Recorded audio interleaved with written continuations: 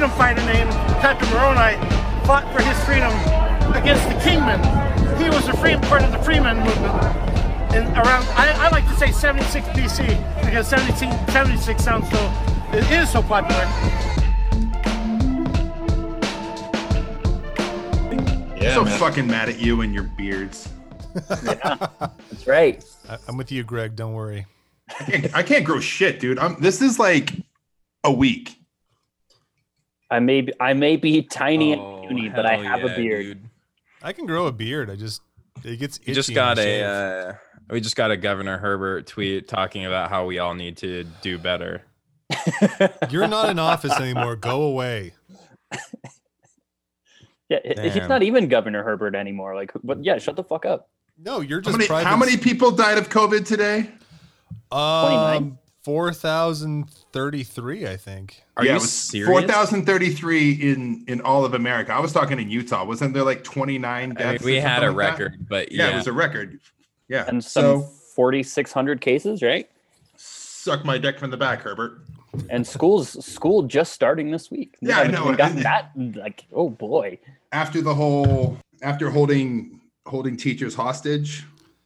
It's just been a week of like American atrocities, like across the board. They just keep coming. Like one after another. Like I forgot about COVID yesterday. That's how weird yesterday was. Jesus. And then like this morning, I saw like the tweet from I don't know whoever was at the Tribune who like puts it out every day, like Ben Winslow or something like that. But then it's like, oh yeah, there's 4,000 people with COVID in like Utah today. Or like 4,800. It was something absurd. Yeah.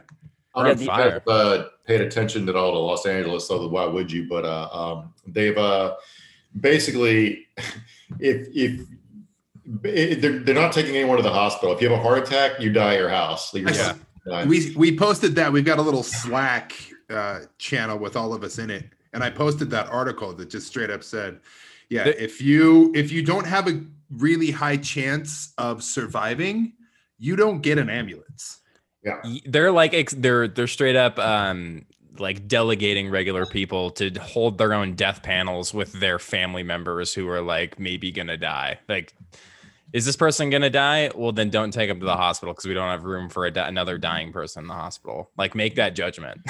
Wow. Finally, Obama's America come to fruition. Yeah, we are just late stage Soviet Union, except for everything is expensive too. No, it's really cool. Well, Isaac, we can't hear you, buddy. We still can't hear Isaac. It would be funny if we just started and we did the whole podcast with Isaac muted and we just claimed that we had a guest named Isaac on with us. Yeah, just like Isaac, it's great to have you. Good to see you, buddy. And then he's just somehow never says anything the whole podcast. We'll make the audience feel like they're crazy. They're like, who's this Isaac guy? Jordan, after the introduction, Jordan will just lay in a flatline sound. Just Isaac couldn't be with us tonight. We will miss him. Prepare for a podcast where during it someone died of COVID. To your point, like you're right, because watching people at the Capitol yesterday, it didn't even strike me that not one of them had a mask on, which any other time it would have been like totally unbelievable. Well, we will get into them very defiantly not concealing their identities.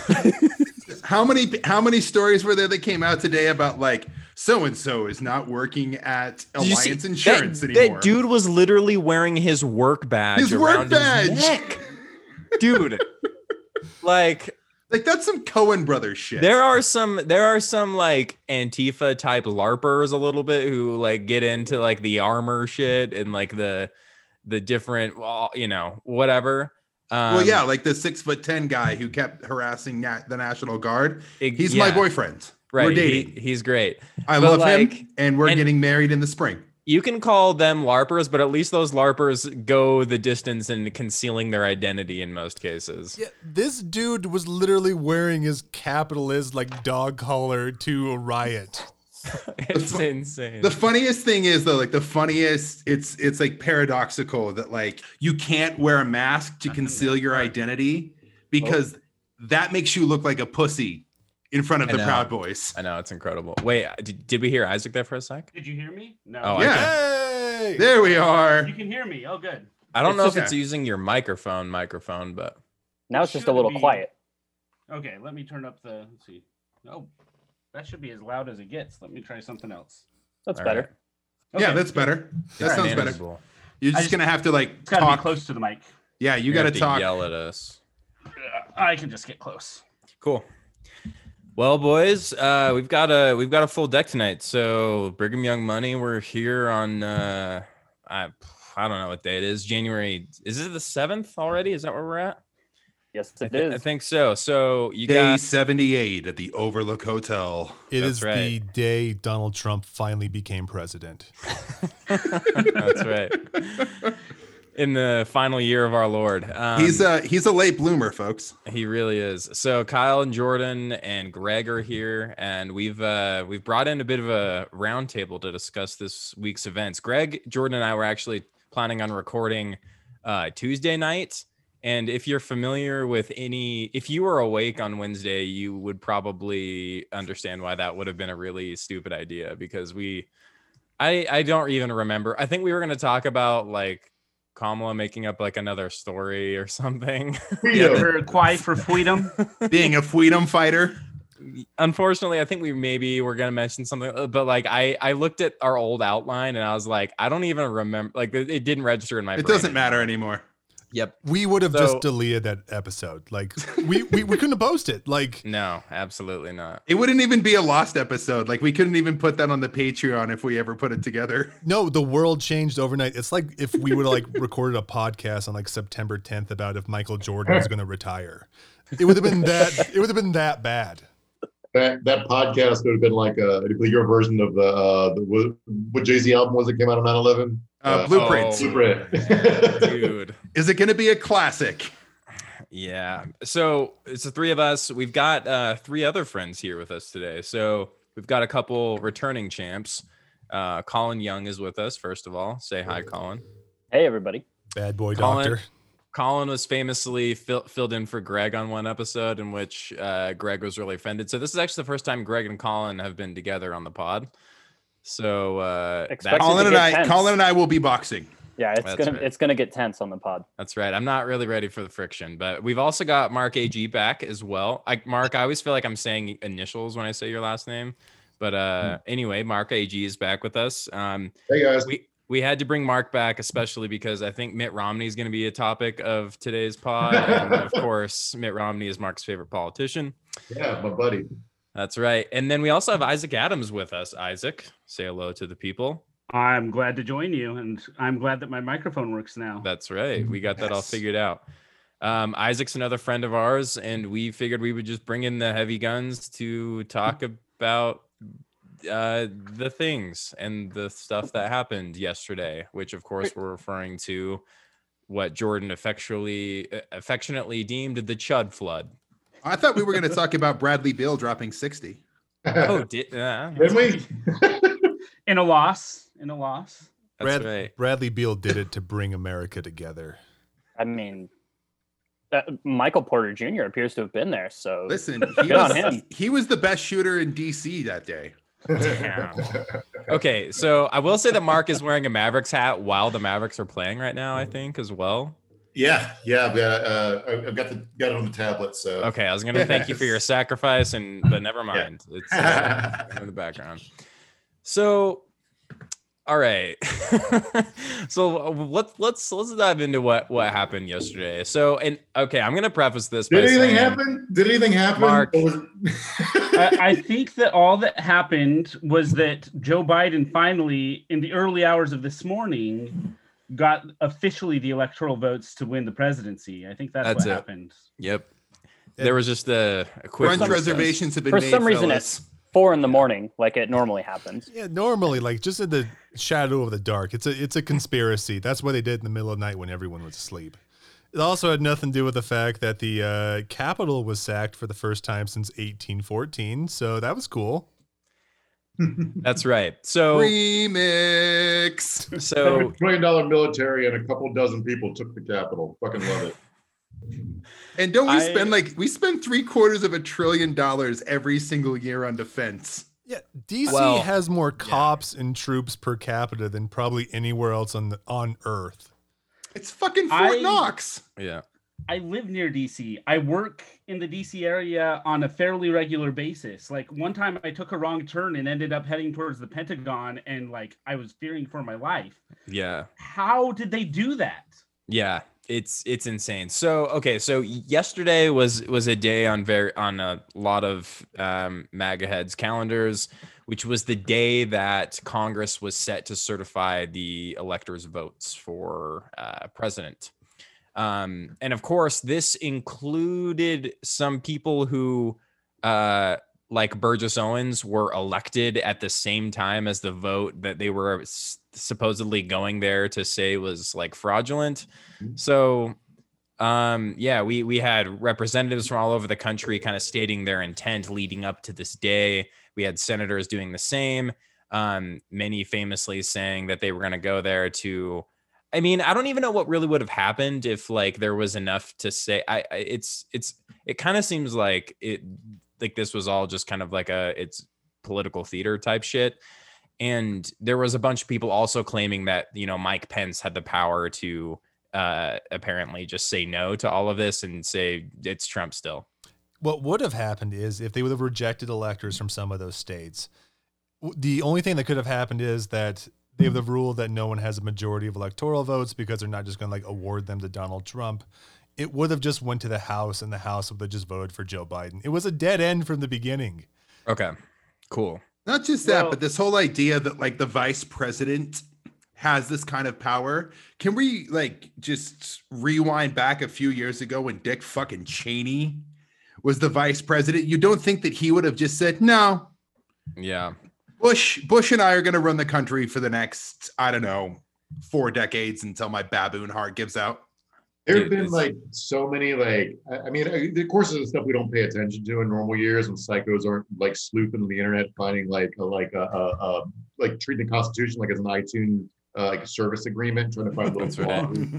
Yeah, shit. But like we have all these little moments of pomp and circumstance that like I guess serves some sort of rule, but it's just like we just like want to pretend we have a monarchy, so we have all these ceremonies, and it's just like we had an election day. It's fucking over. What the hell is January 6th? I never knew January 6th was a thing before. Fuck it. I've never heard like no. This has never been a day that anyone paid attention to. No, it's a big deal for like Latin America. It's a big deal in certain European countries. It's Three Kings Day. Sorry, that's right. Yeah, don't very culturally insensitive of me. So I mean, speaking of cultural insensitivity, I want to preface this conversation by saying that there were a lot of events that took place yesterday that I'm going to stand by as being objectively hilarious. And did he get shot? Well, yes, including that. Well, so I want to make that like there are things that I will laugh at, and I think all of us will probably laugh at. But we will get to the point where we talk about the serious nature in which what we all witnessed yesterday, and we have stupid, dumb, small brains, and the only way to process a lot of the things that are happening is for us to make fun and laugh at it. That the fact that there are fascist insurrections being carried out by people who were taking selfies with Nancy Pelosi's mail, wearing their work lanyards that say their first and last name and occupation on them. Like literally the dumbest people you went to high school with. I was really impressed by the FBI's request for any information on who could be doing this at the same time as they were appearing on Fox News and chilling out in the hotels in DC. Dude, this is the organization that J. Edgar Hoover started, and where he like had the tabs on everybody in the United States. He'd be rolling over in his grave to know that they're asking, where are these guys in the hotel across the street? The guy in particular who had Nancy Pelosi's mail posed for a photo with it and introduced himself. So it's like, and they're like, please, if you have any information, like contact. I'm like, no, like you have this. You guys see the interview of the guy?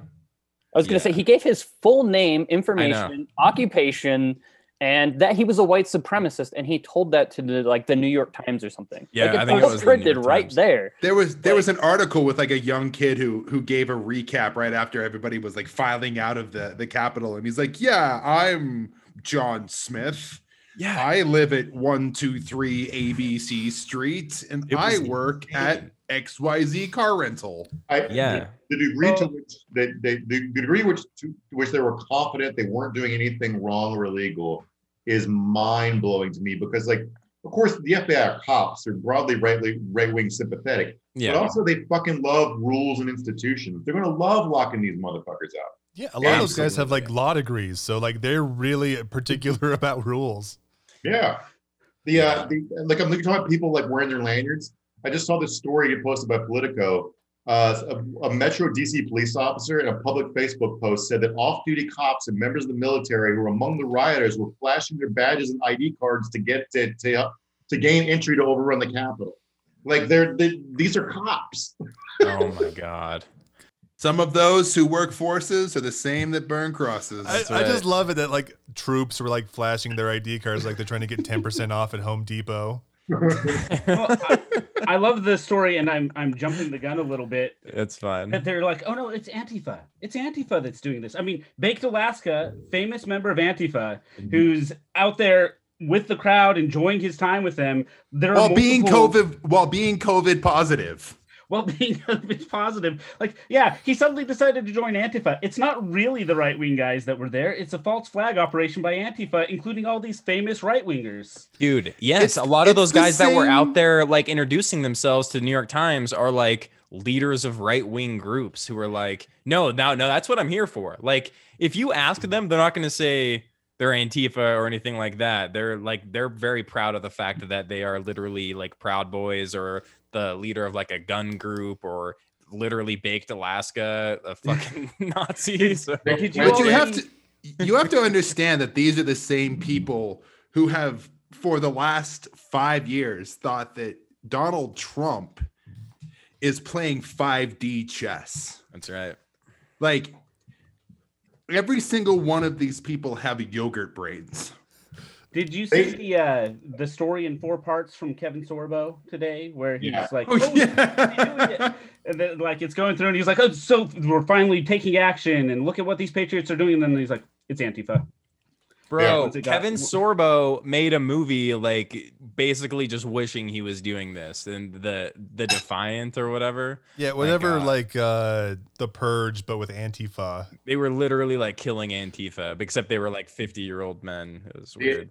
The timestamps in the Kevin Sorbo thing were fucking hilarious because like it was like Pacific Coast time, right? So it's like 10:30 a.m. History's about to be made. 11:15, we're doing it.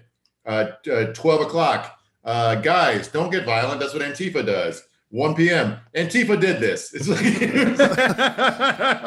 insane. I know, like that's the craziest thing about it. And like there's an article from The Independent that says 6 Republican lawmakers among the rioters as police release photos of wanted people, and they document all the known people that were part of this release that the police are supposedly looking for. And this list includes those lawmakers. These are normally like West Virginia delegate Derek Evans. He posted a video of himself entering the building and then deleted it later. Tennessee state lawmaker Terry Lynn Weaver told the Tennessean newspaper that she was, quote, in the thick of it. And she just said there was, quote, just a heck of a lot of patriots here. I was in the shit. Yep. And Virginia State Senator Amanda Chase was there, denied that any violence took place, which again, so as of this point, 5 people have died. 4 were protesters. 1 was a Capitol Hill police officer, and fucking cop died from the same people who have spent the last, I don't know, half decade. Yeah, screaming about backing the blue and how awful it is that like Colin Kaepernick took a fucking knee. 25 cops. Yeah, 25 cops were in the hospital. That's right. So, I mean, and among more other than those lawmakers, suspects included Holocaust deniers, white supremacists, and obviously conspiracy theorists as well. The best tweet I saw about this so far was the discourse on the right now, especially on like Parler, was half of them saying Antifa committed this, and the other half was just selfies from the Capitol Rotunda. Dude, a bunch of them are bad. Like they don't have any conception that they're all about to go to prison for like 10 to 20 years. I know. Like, they're literally being like, people trying to let them off the hook, being like, Antifa did this or turned the crowd violent. It wasn't their fault. And they're being like, no, I want credit for that. I fucking did that. It's like the coolest thing they ever did. And they don't care if they go to prison for a long time for it. But have you seen like a bunch of the right-wing cranks now talking about how like Donald Trump has to pardon these patriots? Oh yeah. Oh boy. That's been a big part of the right-wing discourse as of today. We will absolutely get to the fallout from all this. But I mean, let's kind of recap. So, when I mentioned it was funny to see certain things, like the day before this took place, the Proud Boys had a really big brawl with cops in the streets of DC. And there was footage of one guy in particular. Maybe I'll have Jordan put it in here, but he's basically just screaming at the cops like, I'm a Marine, we're Marines, like we're supposed to be on the same side, like we're the small business owners, like we're the people that are on your side. So like why the fuck, like we're not on your team anymore. Because you don't want to fucking protect the Constitution. So you lost both sides of support.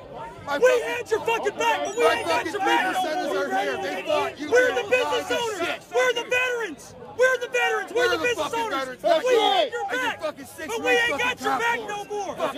We don't got your back no more. Because you don't got our back. Heads are gonna roll. Those heads are gonna roll. So we had your back until you didn't have ours. And so now you don't have ours. So now I'm a Marine. I know we got other Marines out here. We ain't got your back no more. Yeah. Fucking 6 weeks. You better have our back, and you better have our back, or we're gonna fucking show you. Just screaming at these cops after they just got in this brawl about how, they're quote not on the same team anymore. Because all of this was just like, subtext and understood by everyone. But like now they're seeing that they apparently just can't do what they thought they could do. I mean, I don't know what they thought they were going to be able to get away with, but clearly no one thought they were going to get in trouble at all because they're the good guys here. Well, I think it was The Nation that got the quote from the woman, right? Who was "Oh, Jesus!" Who was like, "No, Let's no, get no, that no." quote exactly right because I'm pulling it up right now. I just pulled it up. Okay. It says, "This is not America," a woman said to a small group, her voice shaking. "They're shooting at us. They're supposed to shoot BLM, but they're shooting the Patriots." Yeah. And that speaks to it exactly. They believe in a moral crusade, and that everyone is on board with that moral crusade. The thing that's wild, though, is that was every single Patriots fan watching Cam Newton this year. There it is. Nice. There it is. Topical, Greg. But also on top of that, too, just with that quote, I mean, it speaks to like the very nature of like steal the vote and all that as well. Because look at the cities they were focusing on for all that, too. Atlanta, Detroit, Milwaukee, and also Philadelphia. All while those states still have like liberal enclaves that are mostly like white. No one talked about Madison. No one talked about Pittsburgh. But for some reason, they focus on these cities that have very high minority populations. Why do you think that is? Cities. Yeah, and like, so there's obviously a lot of discourse around what actually is fascism, but a definition that can be somewhat agreed on by most people is that it's like when imperialism comes home to roost, and like people going to the Capitol to take over the building and thinking the cops are going to be on their side. That's a pretty imperialistic mindset of thinking that the armed forces are just going to be they're definitionally on your side because you're the patriot, you're the good guy. So I mean, how many times did we see that in the media yesterday too, where they were just saying, how could this happen in America? Sure, I can see this happening in Bogota or Santiago, but not in America. In all the places we've, done a coup in. So, at the sorry. Oh, they could have used the CIA because they did it all fucking wrong. I know. Like, you don't seize the Capitol first. You take the radio and TV stations first, stupid. That's right. Absolutely. None of them have ever watched a heist movie. There was a joke I saw that made me laugh. They're saying like the joke was going around South America was saying like the coup failed in Washington because there wasn't an American embassy to run the logistics through. Yeah, that's right. I've read Legacy of Ashes. The CIA is pretty bad at it too. Like, yes, they just throw enough money at it that they're able to get it done more often than not. But the degree to which it works is like just causing chaos is enough. They never actually succeeded in like long-term installing someone that was effective. They just succeed in dragging everyone else down. We rule over the ashes. Like that's right. Yeah, just creating a vacuum somewhere. I mean, and the Trump administration doesn't exactly have a good track record with coups so far. I mean, we saw what happened, what was attempted in Venezuela last year, and I think it was taken down by some fishermen. So that's the funniest story. By my count, we've tried 5 coups this century in Venezuela, and none of them have worked. But I do want to recommend, there's great newsreel footage from the 1950s of Vice President Nixon landing in Venezuela and a mob trying to break in the windows of his limo and trying to drag him out and rip him limb from limb. Wow. And the Venezuelan military, who we just installed a military dictatorship, had to rush him and save him and his wife's lives. That's really fun to watch. But that's crazy. But it's like they figured this out in the 50s. Like it's like they don't believe anything the CIA does. They haven't for half a century just because anyway, sorry to interrupt. Man, that's nuts. Okay, so hell of a track record. That really is.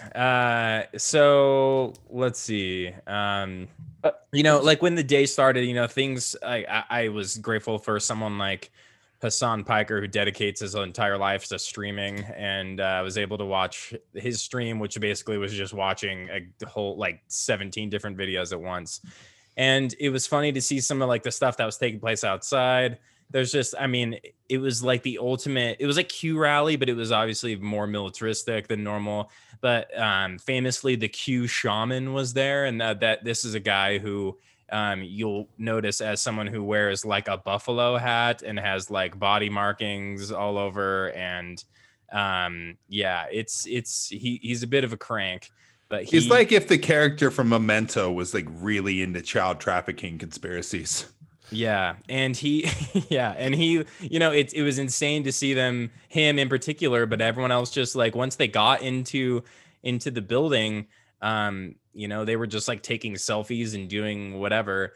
And there's a really good picture of this guy stealing an official, I don't know where the podium was from, which room, but he's just, it was the speaker's podium. The speaker's podium. And he's running. His name was Via Getty. Did you see those tweets? Oh, yes. The Q shaman, his name's Jake Angeli, I think is his name.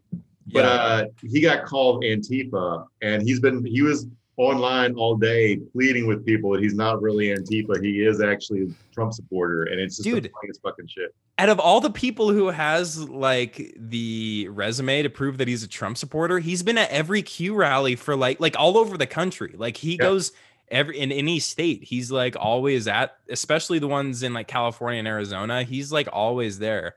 And so I bet he's very sad to be called Antifa when he was, he's as legit as it gets. Nothing was funnier than seeing someone say the Q shaman was an Antifa person too, because they posted a picture of him at a BLM rally.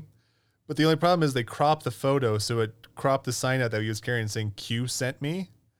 That's right. He's literally holding a sign that says Q sent me. So, not just that, but if you actually look at his tattoos on his arms are just a sleeve of a brick wall.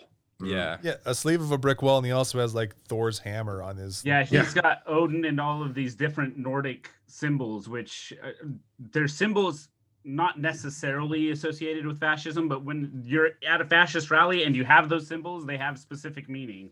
Yeah, there's definitely, Antifa is really known for being into Q and Nordic symbolism, so. And I don't know. The last time I had a meeting with Soros, he was all in on funding the border wall. That's right. The Antifa meetings, a lot of Q talk. Lots and lots of Q talk. So there was really just so many little funny vignettes of these different characters that we were seeing. But as things escalated, so this group of people broke into the front doors of the Capitol building, and from all accounts and what we could see, were met with pretty minimal force. There were instances of tear gas, obviously, but from what we had been used to seeing, the people just walking around that church in DC were met with more force than a lot of the vast majority of these quote protesters who were at the Capitol yesterday. And so they break into the Capitol building, and most of them are kind of just like wandering around the halls, not sure where they're going. And it also we start to see little clips of interactions that these people are having with some of the officers. And I'm not sure if they're all like, I don't know what the distinction is between DC officers and Capitol building officers or whatever, but like we're seeing some videos of cops taking selfies with some of these people who are rushing into the Capitol building. And we see them opening up some gates to let people in. And they, as these cops can be falling back, sometimes that's a thing to do, but there were a lot of very suspicious videos of cops literally just like letting them go into the Capitol building. There was one in particular, this quote that I was reading from this article that says, this guy that was interviewed that was breaking in, this is an AP article. "We wanted to have a few words with Mr. Schumer," he said. "He's probably the most corrupt guy up here. You don't hear too much about him, but he's slimy. You can just see it." That's interesting. And then it continues and says, "But they could not find Mr. Schumer's office. He said they asked a Capitol police officer who tried to direct them, but they appeared to have gotten nowhere." So, I mean, I don't think that okay. There were certainly some cops that were there just absolutely just on board with it. But there were also some fights that took place, and one, I mean, the most notable of which is there was this woman who had flown there from California. She was, is she an Air Force veteran or something, Jordan? Yeah, she served like 14 years in the Air Force, but never became like a non-commissioned officer, which means she didn't do anything in her 14 years. So that's rad. So she was breaking through this window. I'm not sure where in the Capitol building, but there's video of it, and a Capitol cop just shoots her, and she bled out at some point and died. So with that, I saw a supposition, and I don't know if there's been more accurate reporting that was where the Secret Service was, and that might have been where the Speaker of the House and the Vice President of the United States may have been hunkered down. Honestly, probably. They clearly warned them, you need to stop. Like, if you breach this spot, you will be shot.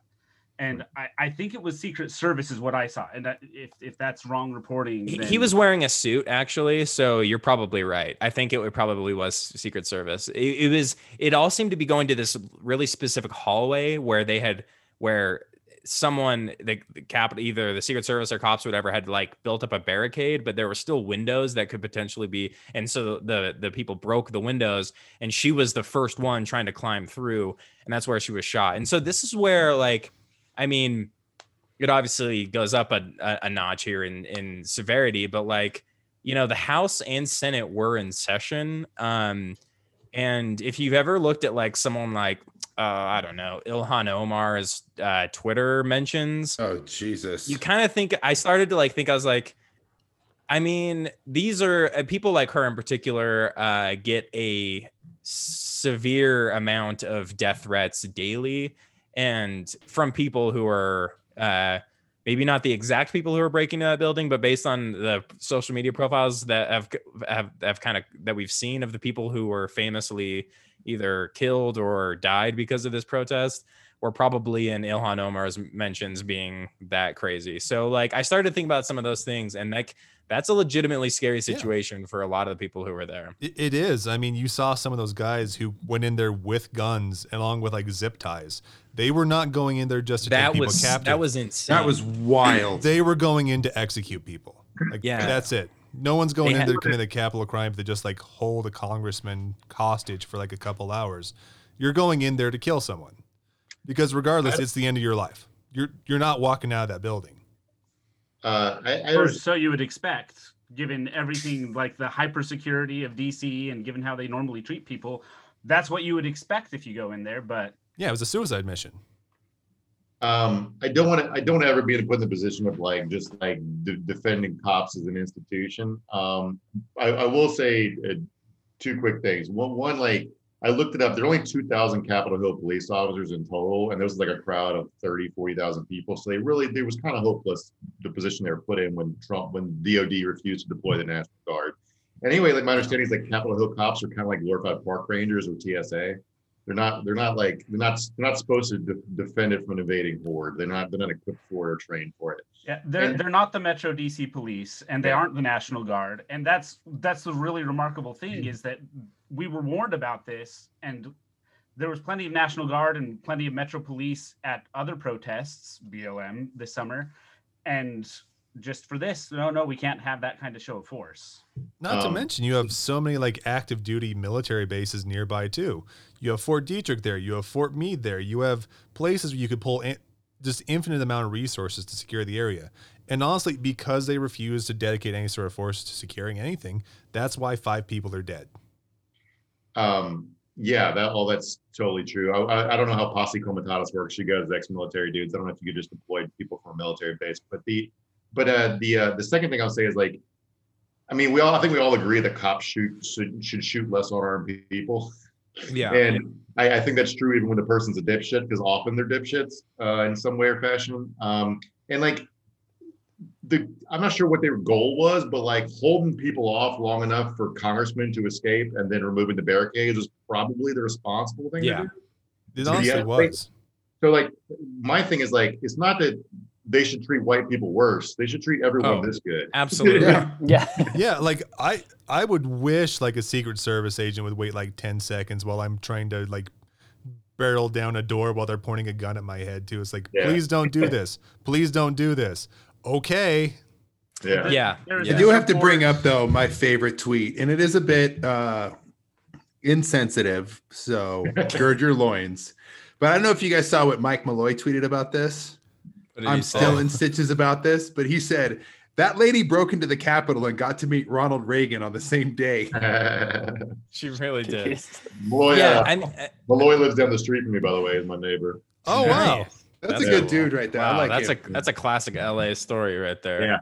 Yeah. I mean, I think that's exactly right. So like Colin had some good tweets about this as well. But like pointing out the fact that there is a very clear and stark discrepancy in how even some of us were treated as little of a target as someone like I am at a protest, how someone like I was treated versus like how we saw some of these protesters treated. I got threatened to get arrested for riding my bike on the sidewalk. Yeah. And it's like, and there was just countless. I mean, it was like happening to international journalists while they were live on TV getting shot with like rubber bullets. I mean, there was and we don't want more Capitol violence or police violence in any way, but Colin, take it. Oh yeah, Isaac. I was saying there's this report from Bloomberg about one of the Capitol police officers apologizing to the insurrectionists as they left. This is from reporter Laura Bliss. They left the still chaotic scene at the Capitol grounds. He said, "I'm sorry about all of this. Thank you for your patience."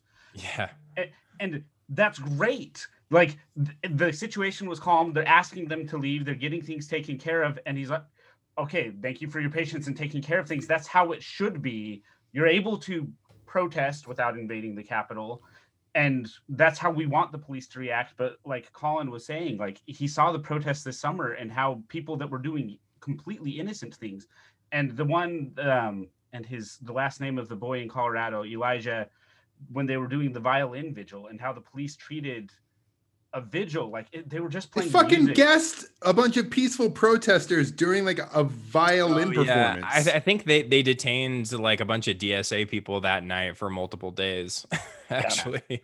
Well, and that's it's really weird to me because if you've ever been to a BLM protest, the organizers are really serious about keeping everyone safe. They're really serious about it. The organizers, like, you can tell bad organizers because they put people in situations of danger. Yeah. Right? Like, they lead people into places that are going to get them arrested or get them in trouble. Good organizers, they're really serious about taking people's safety very seriously. And so, like, just the dissonance of having these people talk about how they're coming to invade the Capitol, literally saying, we're going to bust down the doors of the Capitol. And then you, like, compared to people who are legitimately, like, we're going to protest and we want it to be as safe as possible. And the police response to those two messages was completely different. Yeah, absolutely. Right? And that's insane. Yeah. And I think the best way to compare it to is if you look at like other protests around too, like even in DC itself, like the J20 protests, where at Trump's inauguration, where 234 people got arrested, and including 70 people who got charged with like decades worth of like prison sentences because someone in a crowd of 70 broke one window. But they used like the Pinkerton, I forget what it's called, the like Pinkerton like legitimacy law, which is pretty much says, well, if any of you break a window in here, you're all getting charged with it. Yeah. So if they did that here with the protests here, you could charge a few thousand people with felony murder because of 5 people dying. Yeah. Yeah. Did we ever find out, like, so the other 3 people died of medical emergencies, which I'm assuming is like being fat and old and breathing tear gas for the first time? Is that yeah, one of them for sure just had a heart attack, just straight up had a heart attack and died. That's the guy that supposedly got tased. I think the quote was tased himself in the balls and died. The guy who had a heart attack, the rumor is that he tased himself, but we're not sure yet. He called his family. It's really, and then it's really bleak. Someone else had a heart attack. Someone got crushed. A lady got crushed, and I think a lot of the cops that were injured. Yeah.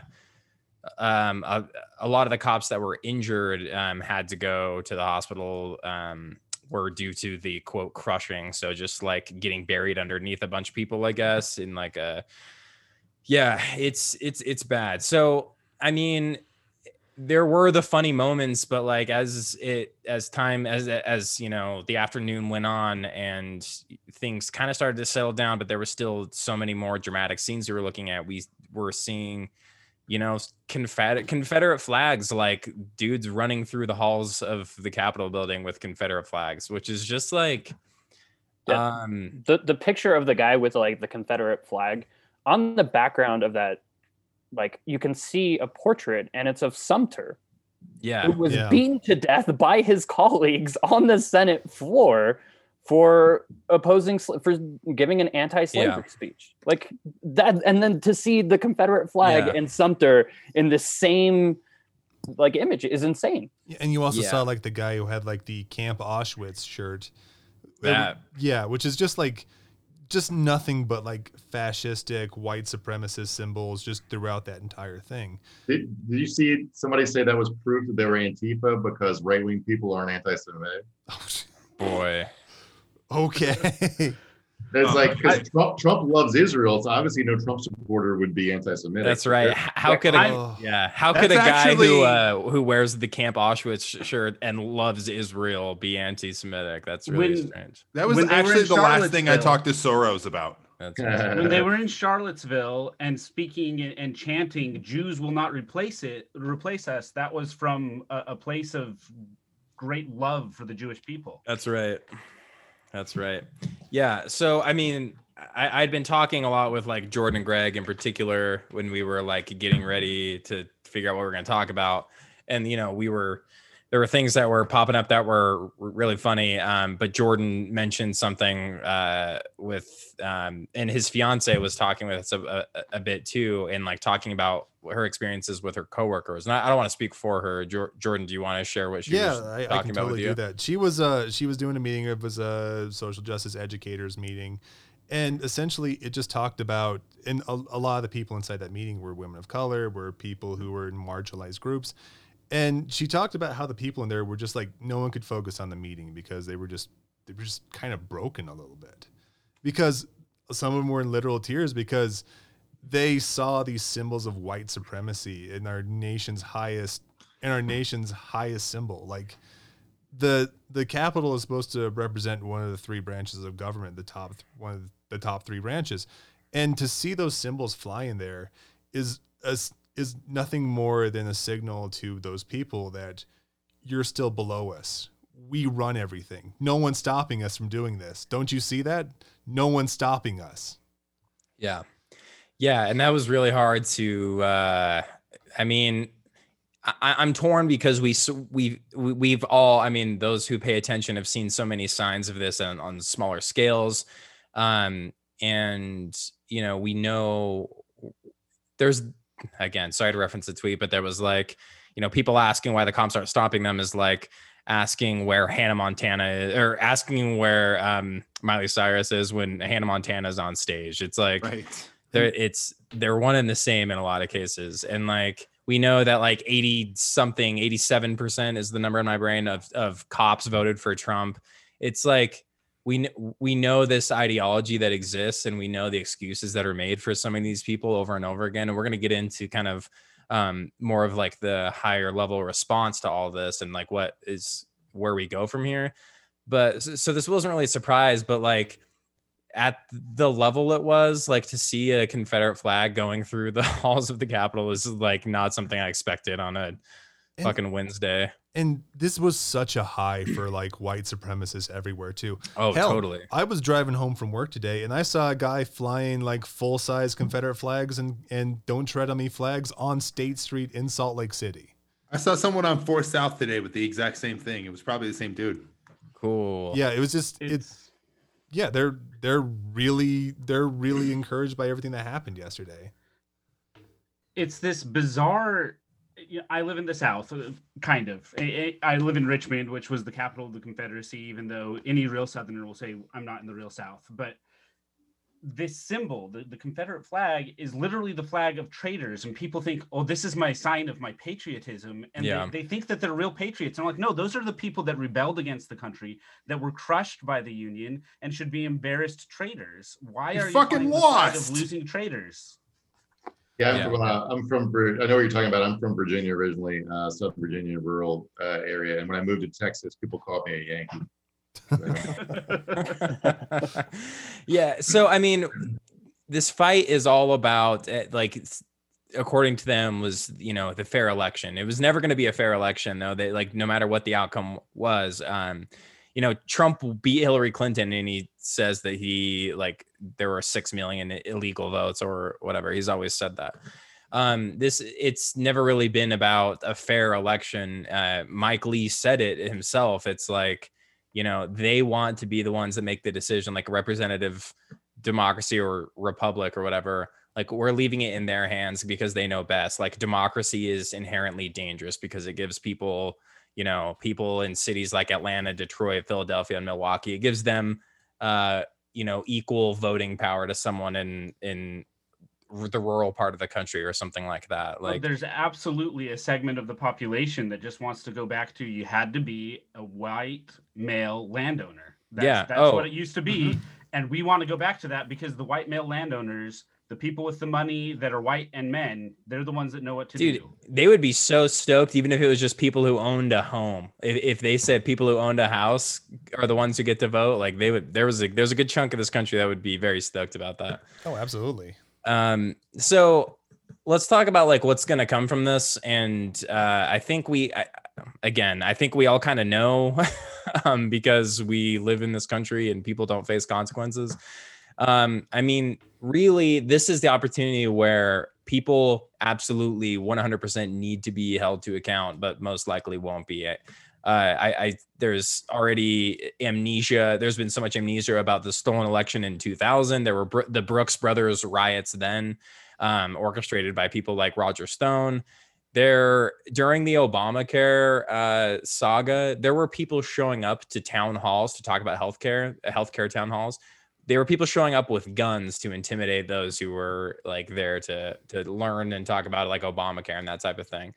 I tweeted this out today, and it's still very much true. And just thinking about it puts a pit in my stomach, where I said the most depressing thing for me is knowing that after the dust settled, Democrats will go right back to talking about reaching across the aisle and compromising. Well, how the fuck do you compromise with people like that? That's what's so concerning.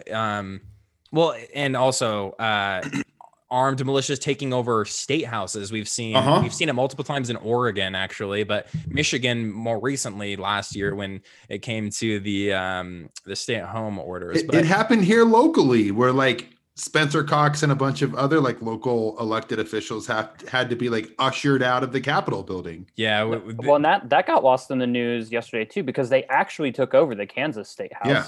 and they actually invaded the Washington state governor's mansion. Like, it happened all over the country, and it just like got lost in the wash. Like, well, and the other part of what happened in DC that we haven't mentioned is the IEDs that were found. Like, oh, that's right. There were two IEDs, right? Yeah, 2 IEDs, and they also recovered a bunch of like Molotov cocktails too. These high pressure situations, what's interesting to me is that you can watch people kind of learn in real time. Like this morning, Nancy Pelosi adjourned Congress, which means they wouldn't be able to debate impeachment or deal with the fallout from the 25th being invoked. By the afternoon, she was calling for impeachment for the 25th being invoked. It's like, it's starting to sink in that there has to be consequences. It's like I hope Biden watched the news today. He gave a speech, so I'm assuming he did. But it's like, oh shit, my DOJ might have to arrest some of these fucksticks, or we're all gonna die. Yeah, and they don't want to, and that's. I mean, Nancy Pelosi had to be kind of dragged into impeaching Trump the first time, and like famously when Obama took over, we're looking forward, not back, at the crimes of George Bush. And just, I think it was this week or last week, Hakeem Jeffries said something similar. Obviously before this all took place, about how, we're not going to look back, like we're looking forward again. But like when people aren't held to account for any of these things, when people aren't held to account for, doing things like the Iraq war or something like that, like there's nothing stopping anything from this happening again. Or because what was quite literally happening during this whole thing is Trump continued to tweet. He actually got he got banned from Twitter for 12 hours, which is hilarious. I think which I think is way funnier than a permanent ban. It's just like a temporary ban. But he got banned for 12 hours because he kept tweeting out shit and videos. He tweeted out one of the craziest videos I've ever seen, where he called the protesters like very special, and it made me laugh really hard, even though it was like horrifying. But he was just like, all right, guys, like settle down a little bit. I think you're all very special. I think you're great people, but just like, I love you. I love you. We love you. You're very special. Oh, it was so weird. It was such elementary teacher voice. Dude, it was so condescending. It was so funny. But like, it was horrifying because like he's literally just out there just saying like this is all good, we're fine. And then they put Joe Biden on stage, unfortunately, and he kind of, like Mark said, I think there's going to be, I hope they're forced into doing something, because Joe Biden was kind of like, everyone in power and the media wants to downplay this and as much as possible and say this is an incredibly small segment of people. This is something we are hearing over and over again, this is not who we are. The thing about that is too, I mean, this has been an escalation for 30 years. Exactly. Like ever since the Clinton years too, like Democrats have been terrified of actually like confronting like right-wing violence because of what happened in Waco. I mean, take a look at like the Oklahoma City bombing, for example. They got Timothy McVeigh and Terry Nichols and then didn't look any further beyond that. What's all these phone records going to right-wing Christian white supremacist militias? It's probably nothing. Let's just move on. Same thing with militias all over the country too, like the Michigan militia, all the neo-Nazi ones up in like the Northwest and Idaho and Washington. Yeah. They just ignored them because they were terrified of any sort of consequences of actually dealing with them in any sort of significant manner. Well, and it all led up to like the Bundys under the Obama administration. Yeah, it just made me think like I wanted to say, like, what, did some of you not grow up and watch the Oklahoma City bombing and Columbine and Newtown and Charleston, and like what, like this right-wing violence is perfectly American, and it's been perfectly American your entire life, not to mention even just going back into the history of that I didn't live through. Yeah, this entire country through the race riots in the 80s and 70s, and the civil rights movements in the 1960s and the Ku Klux Klan. Like this kind of right-wing violence is America. Like it has such a strong precedent. And it's just that people want to pretend that it doesn't. Yeah, and like all our lives, and even before any of us were even born, like this country has always had an us versus them mentality, whether it's the communists, whether it's black people, whether it's terrorists, evil dictators throughout, like, etc. And it's all been under the veneer that they hate our values, they hate our freedoms, they're infringing in some sort of way. And like that mentality, it's metastasized and it's now become internalized. Like it's usually been foreign enemies and it's been turned internal, and it's become America versus America. And like this was inevitable. Like the chickens have come home to roost. Yeah. It's been widespread for a long time too. Like you can't tell me that Eric Rudolph didn't have any sort of like logistical support during the 8 years he was evading the FBI. I mean, he just didn't go and like, oh, well, just going to go hide in the woods for a long time too. Despite me like going up and blowing up abortion clinics, which is one of the main goals of like right-wing extremists. No, it's another one of those things that like no one ever wanted to really focus on, and they never did. Yeah, absolutely.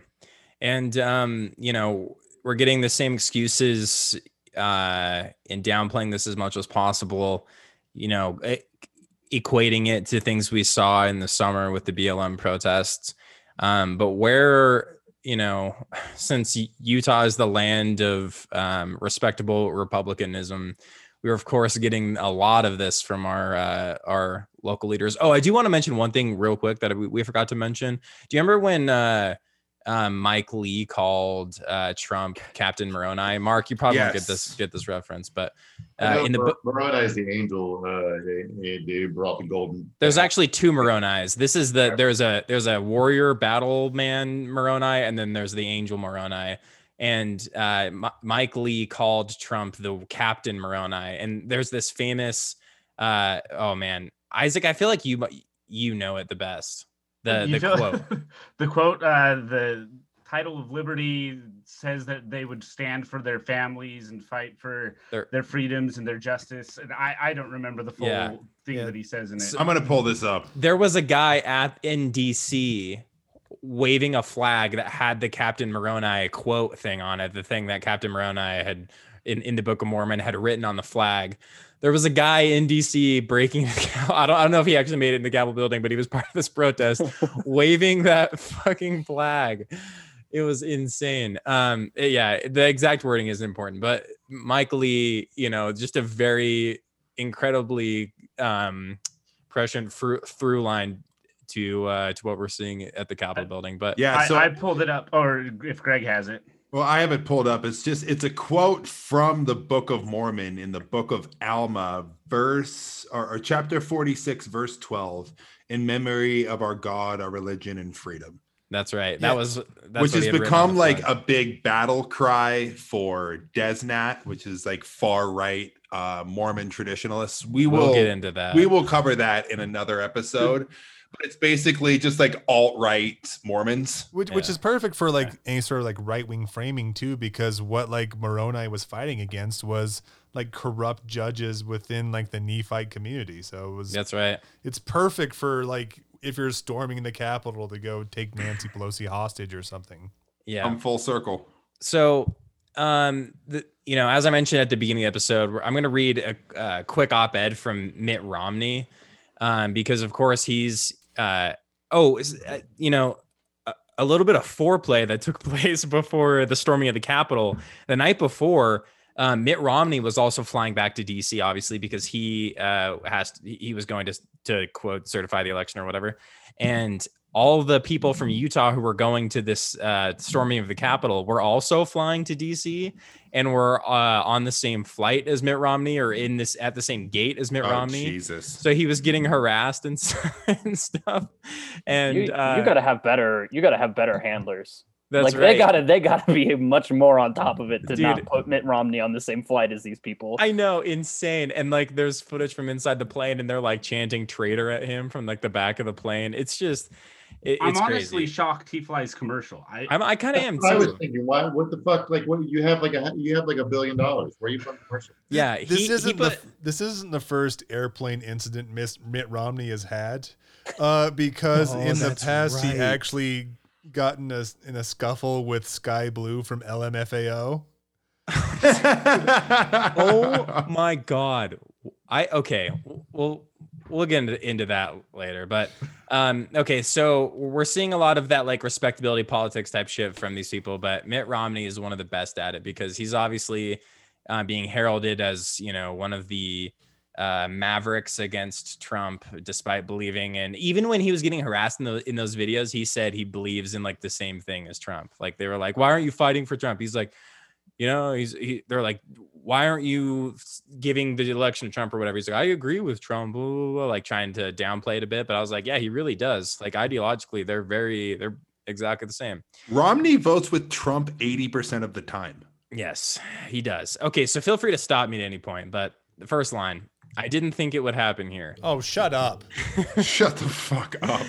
The divisiveness, the resentment, the suspicion, the anger that pervades so many countries seemed foreign to the people I had met during my campaigns only a decade ago. Remember when he took like the campaign off just to like talk about how like Obama apologized for Benghazi the day after it happened? That's like right. most of the fucking Benghazi myths come from Mitt Romney's fucking press conference the next day.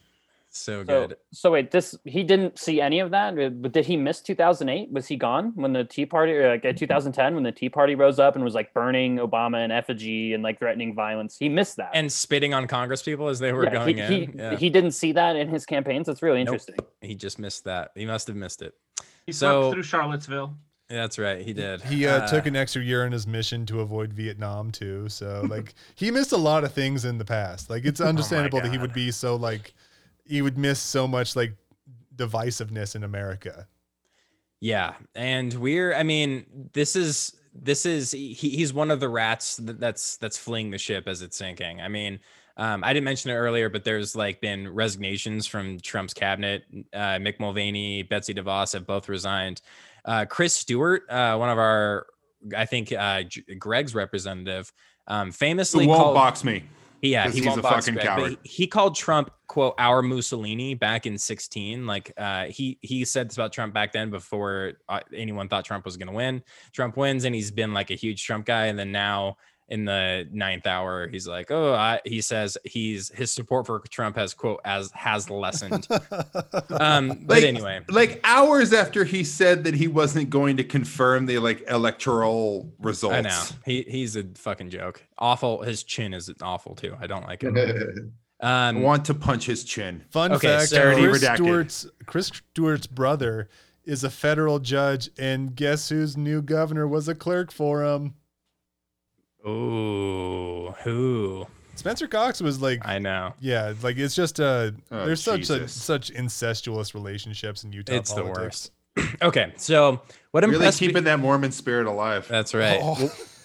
What impressed me most about my fellow Americans was the optimism, the sense of purpose, and a willingness to help one another. Who in 2021 is fucking optimistic outside of like this is an multi-billionaires? This next line is fucking incredible. The Great Recession had not made us bitter. It seemed to have made us more determined to pull together and cheer each other on. Bro, I have not played basketball since fucking March. I have not seen any of my friends since the very last time we all came and hung out and socially distanced on my backyard, which is like the first weekend in October.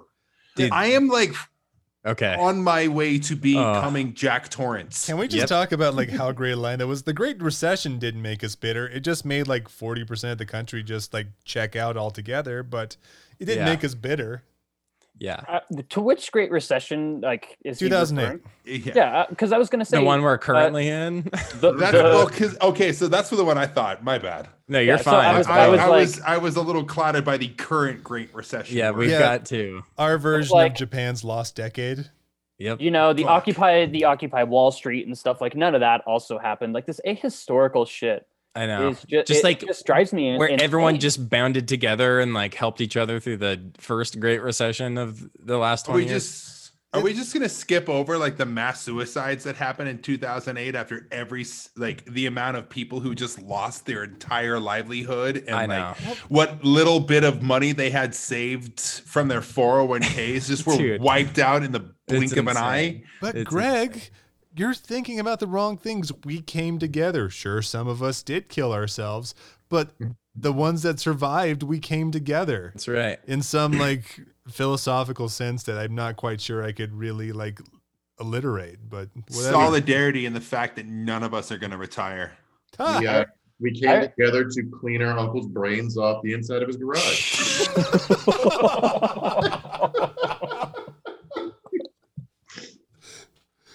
Oh, I gotta say, damn man. it, Mark. Okay. I'm gonna keep reading this article. Remake fucking sucks. It does. Okay. Oh. Something happened to change that. Not for everyone, of course, but for what has become a larger and larger portion of us.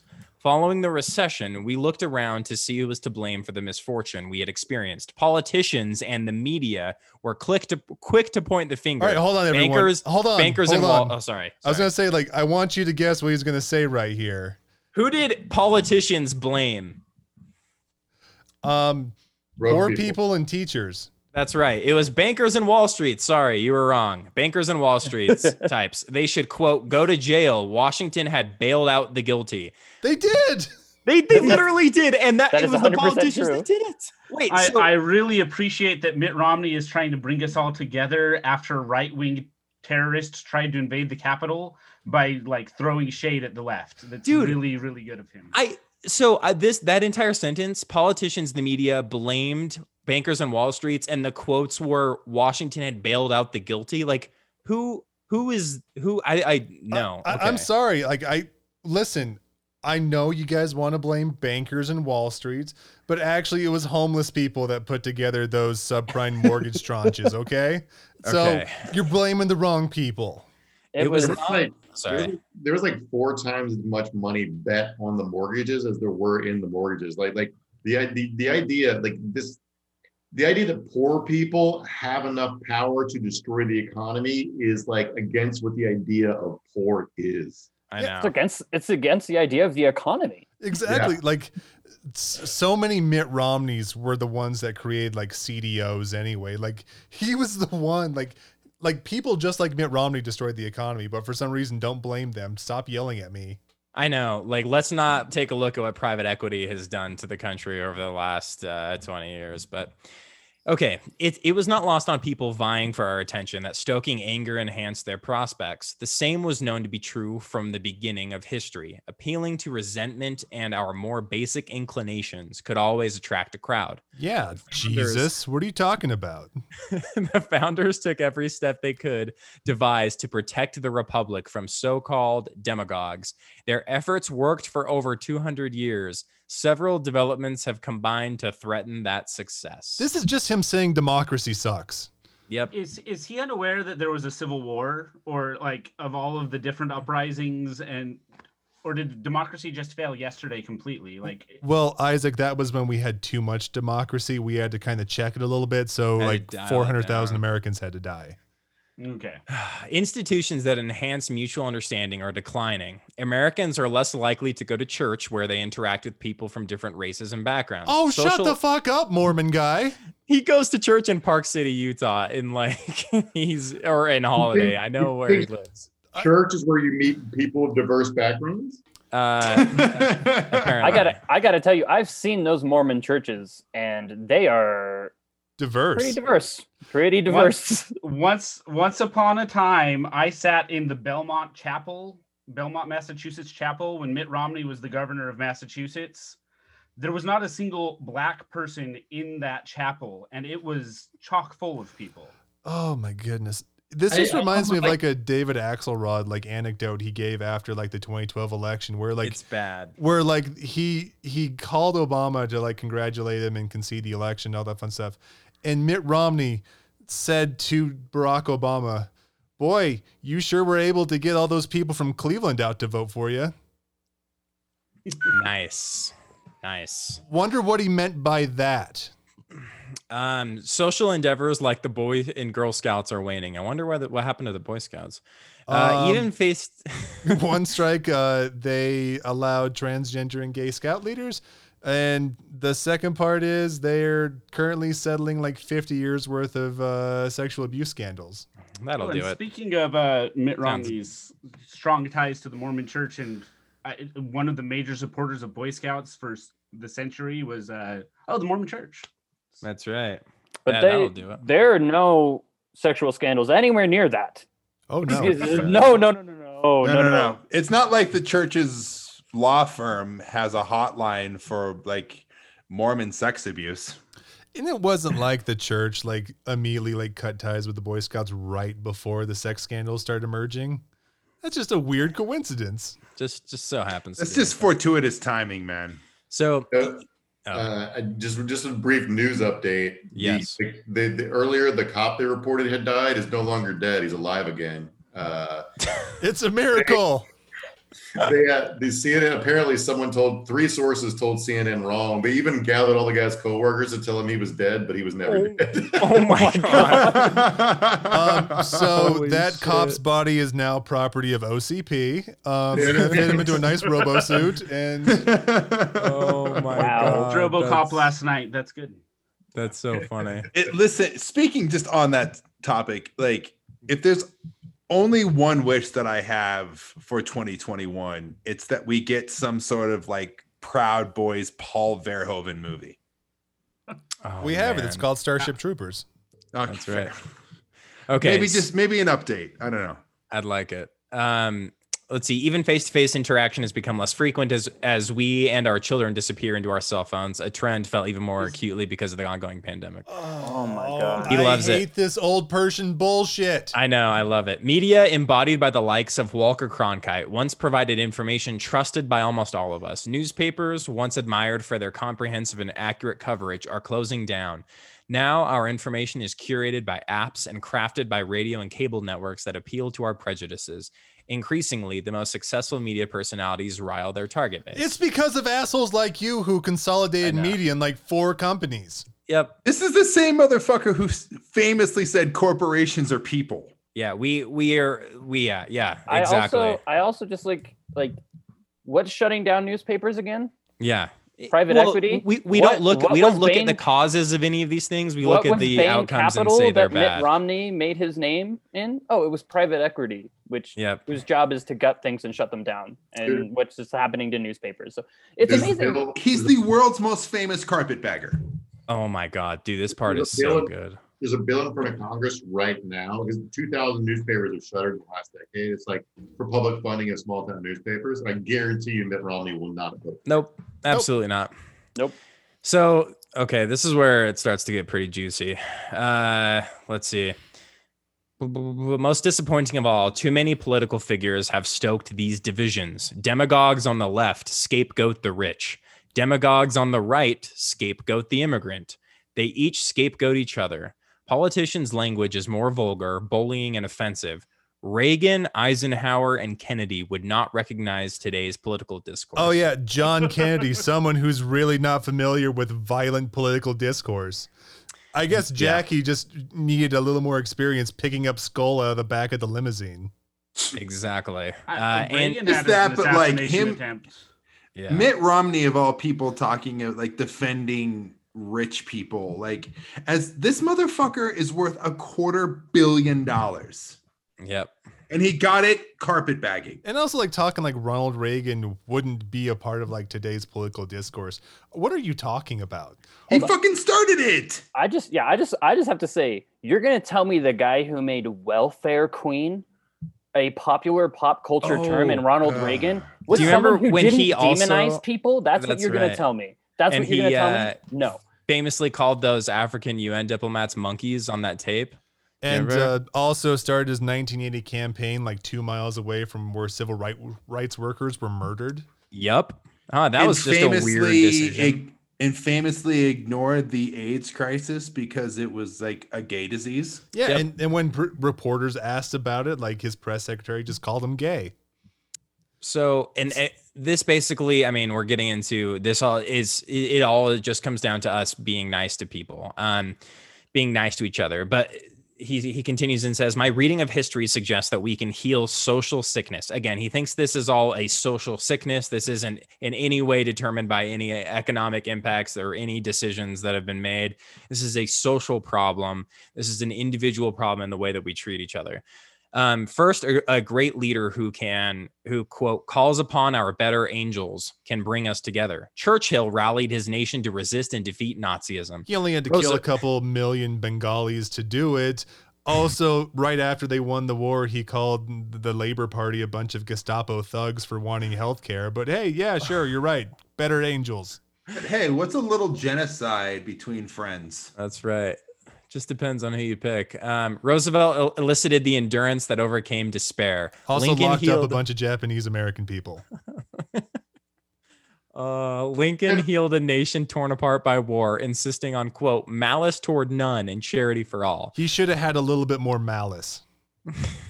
Talking about like FDR was almost overthrown in the business plot by a bunch of fascists in 1934, I think. Yeah. And like Smedley Butler, that general who was recruited to be the guy who was going to overthrow him, testified in front of Congress. Congress found him credible, agreed that a bunch of fascists tried over to the president, and everyone forgot it. Lincoln was so effective and one of those fascists was also Prescott Bush. Just think about that last name for a second and see if you can tie it to some other American figures. Isaac, continue. Lincoln was so effective at healing the nation's wounds that he was shot in the theater right after the Civil War ended. I mean, everybody just came together and they were happy, and there wasn't major riots and the creation of the KKK following the end of the Civil War. Here's the thing, boys, and that is that John Wilkes Booth was simply a Russian bot, an anonymous account, or a generally bad actor. He was getting down with the social sickness, dude. Let's go. Sir, I'll have you know he was a good actor. He did a lot of Shakespeare. The cure to everything that happened yesterday was just some milk and cookies to be brought out to those protesters, and everything would have been fine. We'll get Spencer Cox's ass here in a sec, right after this. I do not believe one can overstate the impact the leader of a nation can have for good or for bad. I earnestly pray that our president can rise to the challenge. Okay, so leaders do have impacts, but we're literally like this. He wrote this after the what happened at the Capitol building, and he says, "I pray that our is he referring to Trump or Biden? I honestly don't know. I don't know. Like it makes no sense. Like none of this is like a thought that's connected. It's just like it's like he doesn't nothing specific. Like none of this is specific. He references.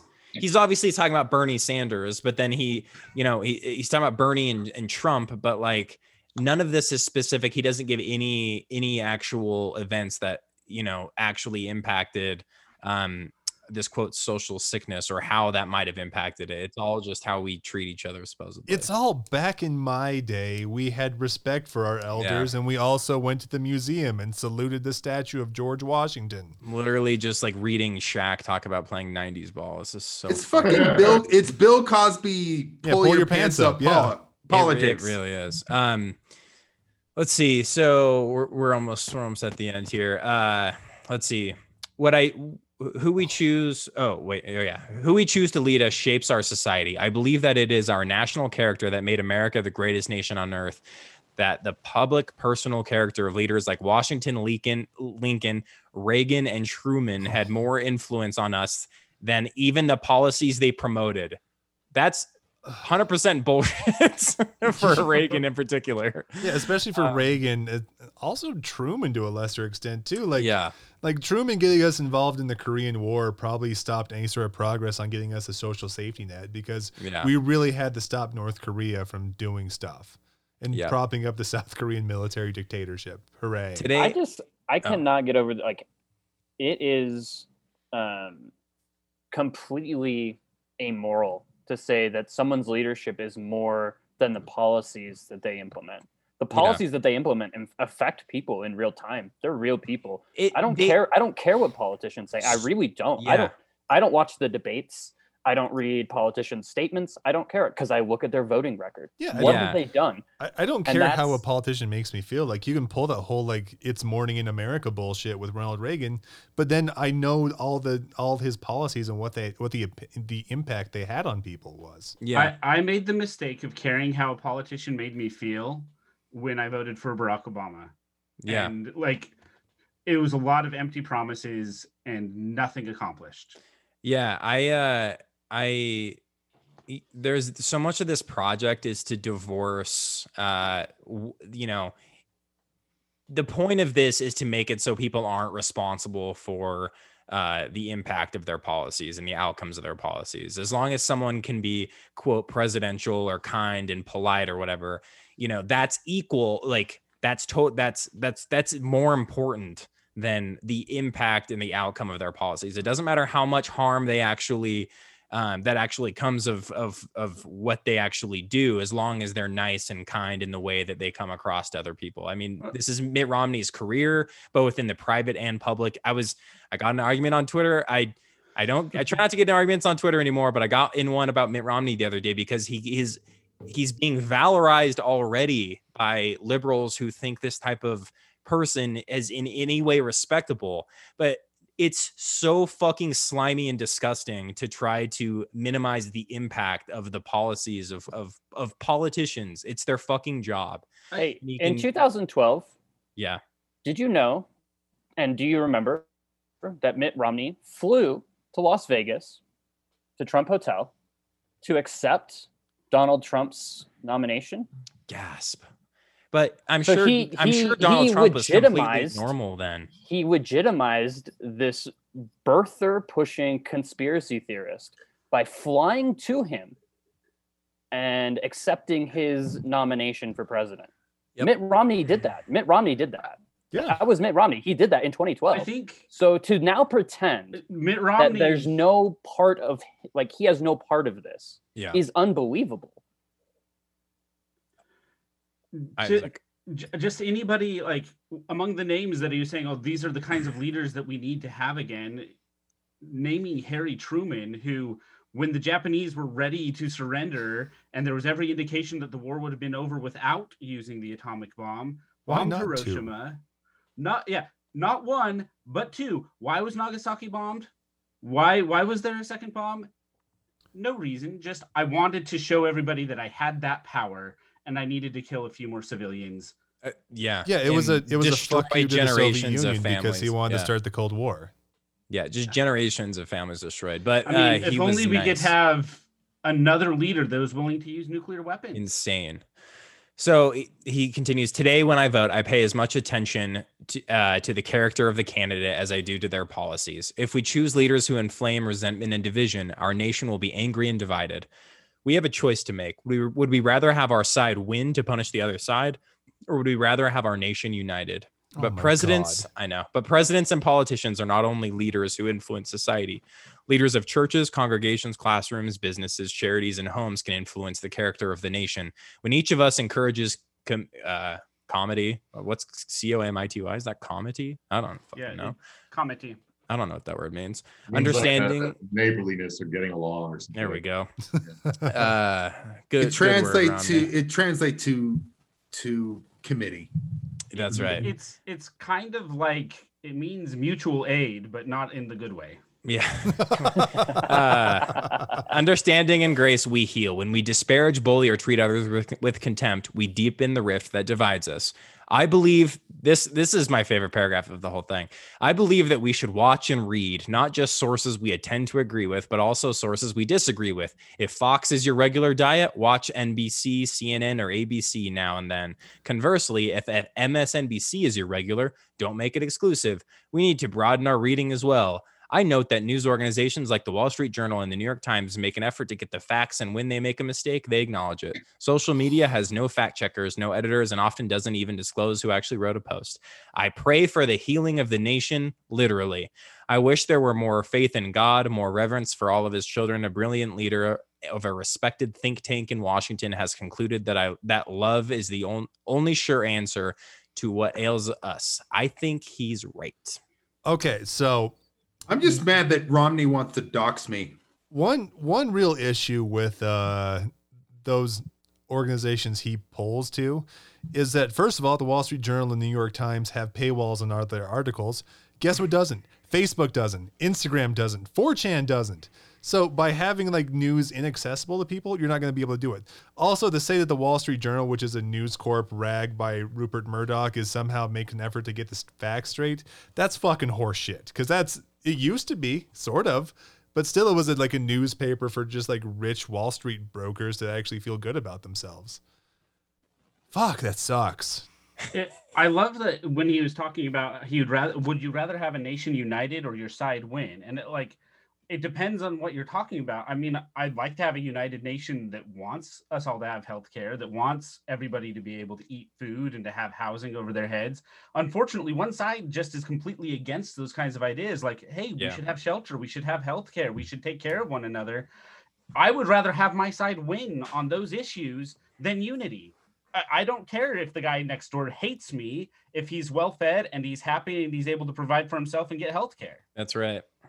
Yeah, that's the fucking difference. I like in the argument I referenced, I was talking about how like someone like Mitt Romney is I called him evil, and I was like talking about like people like Mitt Romney, like this is the type of evil that I just cannot, like it's because it fools so many people. And this person responded to me and said, oh, like I don't know how you function like feeling like you hate half the country. And I was like, Mitt Romney's class of people is not half the country. I don't hate Republicans who just like fall into this type of thing. Like I don't hate regular people. I have more in common with a Republican across the hall than I do with Nancy Pelosi. Like these sides that are developed where it's MSNBC versus Fox News and it's Bernie Sanders versus Donald Trump, or what, like these sides that are created supposedly by people like Mitt Romney is such a disgusting dichotomy, or it's a false dichotomy that they create to make us think it's turned politics into sports. Yeah, exactly. Like, to use Spencer Cox's words against him, like that's turning this into a sport. I don't hate just average working Republicans or whatever. Like that's not, of course not. Like I don't hate.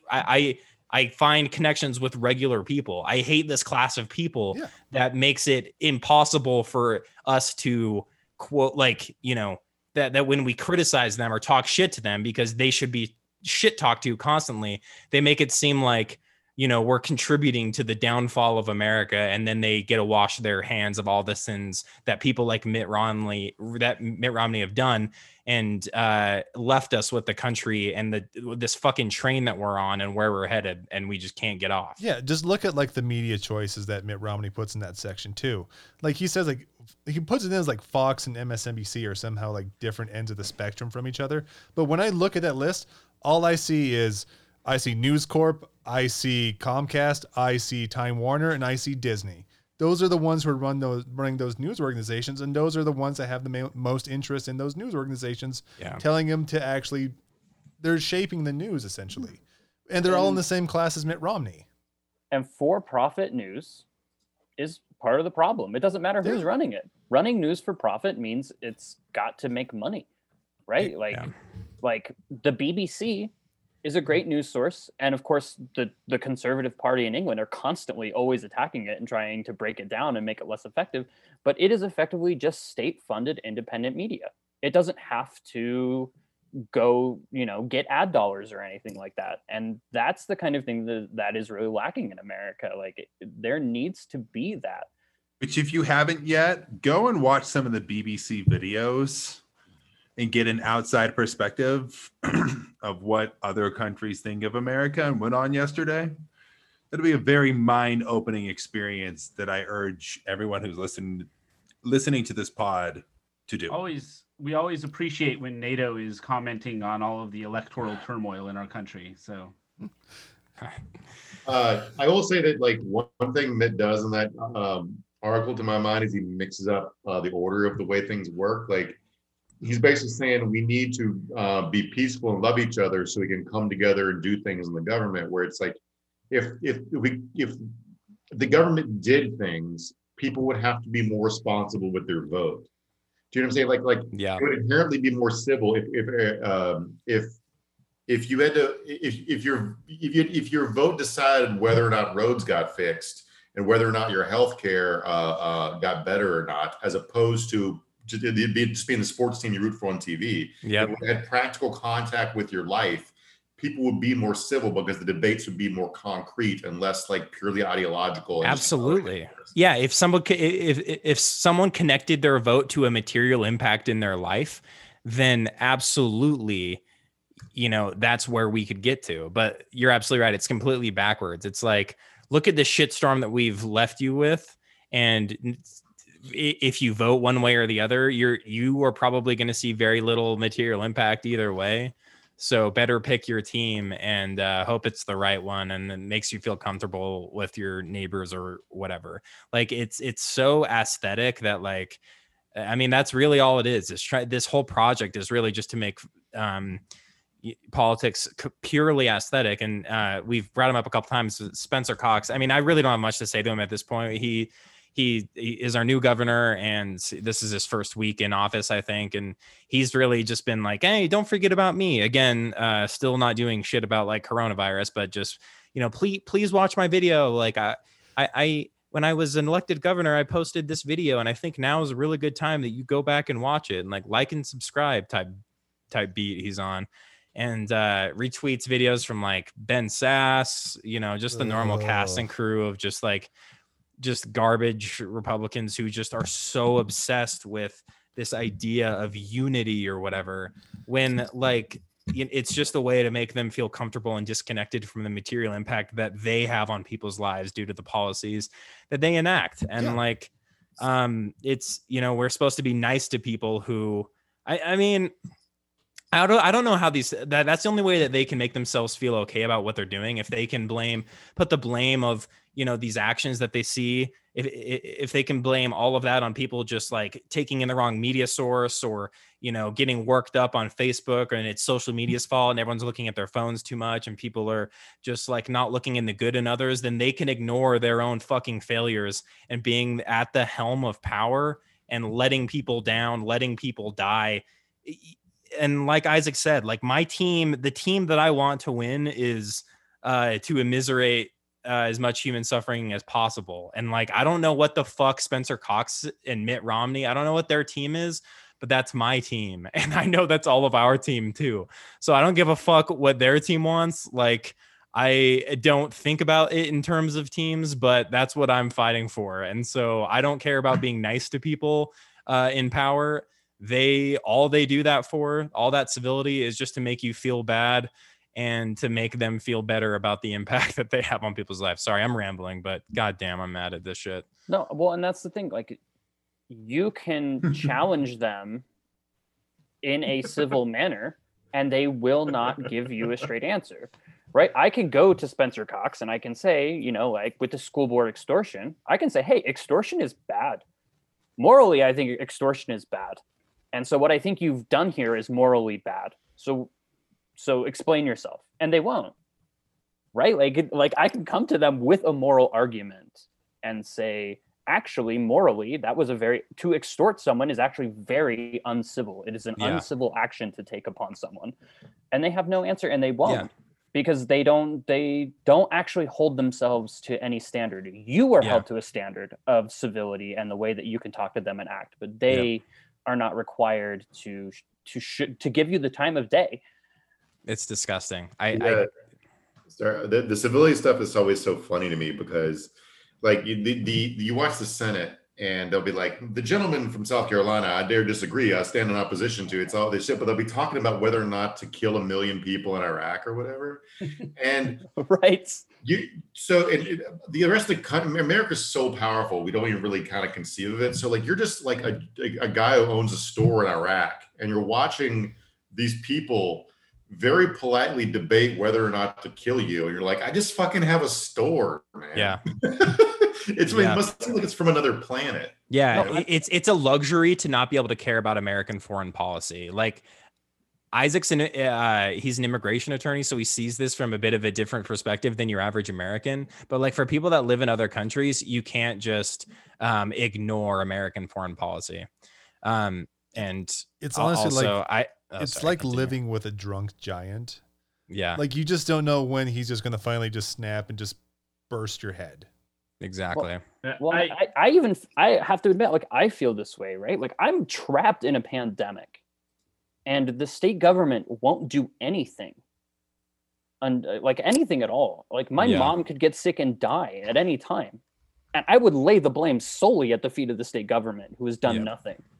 Right? Like, Like at some point you can't give, like, individual actors cannot control something like a pandemic.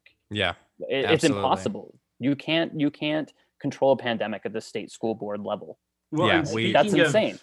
Speaking of that, of these kinds of issues, like something I've said about with climate change, nobody, like the Democrats acknowledge that climate change exists, but neither party is willing to do anything about it. And at an individual level, it doesn't matter if I have an electric car. There are questions about how eco-friendly those are anyways, depending on who you get them from. Like, it doesn't matter how much I do, I can't stop global warming. The U.S. military, they can do a lot to change. Yep. That's exactly it. I mean, to close things out, and I know Luka just scored to put Mavericks up 2, and then Jokic just scored to send it into overtime. So we'll adjourn here shortly. But I mean, just like it was Cleveland that hit the 3 to put the Mavs ahead. Yeah, Luka got the assist though. Yeah. Oh, gotcha. Okay. He made a great read. I only saw the Jokic shot, but I did see Luka's name in the chat from Greg. But anyway, so like, I mean, just like Isaac said, like we're so tricked into thinking that individual responsibility, and again, and I don't want to say like your actions as a person don't matter, because I think interpersonal relations, like in the relationships that we build with other people and building solidarity with other people, that's of course like caring for other people and having empathy and compassion and believing in a sense of justice. Like those are all personal decisions that we can have, and like those are things that are foundational to those relationships. But individual actions for these gigantic systemic problems, especially like climate change, is a great example with how they, try to force us into thinking that personal responsibility is going to make a difference. Like I was just talking to my girlfriend the other day, talking about, I think we were talking about recycling maybe, but I was like,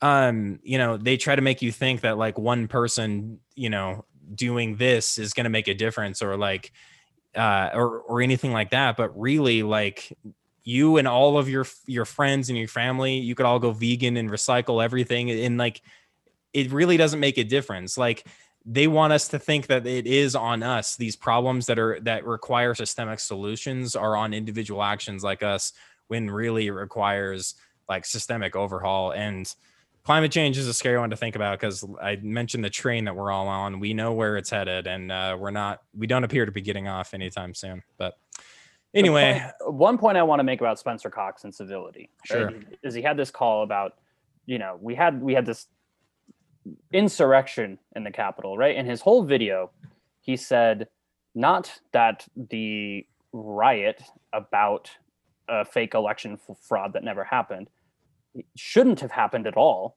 It was just that it shouldn't have been violent, right? Yeah. And he didn't call out Donald Trump in particular. And to me, I'm like, that is the ultimate form of appeasement. You have a problem in Donald Trump and like this election fraud, and he's too afraid to say the name and to hold anyone to account. And that is like the Republican Party problem in a nutshell. Yep. It's the same, like Mitt Romney at least said his name. Like, goddamn, I'll give him some credit for that. The rest of them were too cowardly. Too cowardly. The bar is so incredibly low. Just limboing underneath it. Anyway. Well, Isaac, Colin, Mark, I want to thank you three for joining us. Mark, I hope the Mavericks win. Yeah, we're up to the Mavs. We're currently up 2 in OT, so I'm whoever's listening to this from the future knows whether we fucked it up or not. So. That's right. Another news break. That cop died again. Yeah. Are you serious? Oh, Jesus. Yeah. Are you serious? Serious. This is such a saga. That's what has to happen to create the RoboCop. He's Schrodinger's cop. He is simultaneously dead and alive. Didn't that happened with one of the like minor celebrity, the Bond girl, Tanya Roberts? Yes. Yeah. Oh my God, dude, that is crazy. It's just been a week for the Lazarus Project, I guess. The resurrection and second death. That's what 2021 is bringing us. Damn. I hope I get some of that if I die. It only lasts a day apparently, or a couple hours. So. Just want to leave us on one note, and Isaac already mentioned it. with Legacy of Ashes, which is one of my favorite books and should be necessary for reading for anybody who listens to this pod, along with The People's History of the United States by Howard Zinn, which really kind of goes to this idea that we keep hearing people saying, America is better than this. America doesn't do things like this. And the fact of the matter is they're right, because this is the kind of insurrection that we usually sponsor in another country. And you should read both those books. Yeah, and we need to come to terms with what this country is and what it has been before we can make any sort of changes to it. But this shit's not going away, and it's not going to get better. Pretending like it is, it just makes it worse the next time this thing pops up. So. No, and that's what gets scary. Is like, is this just a silly moment in history, or is this like the Boston Tea Party? No, this is a piece of a long chain of events that's just going to continue. Yeah. It was a decade between Hitler's failed coup and Hitler taking full power in Germany. And I mean, you know, Godwin's law and all that, but there are some similarities and parallels. That's right. All right. Well, everyone, it's been a pleasure. We will see you next time. Love ya.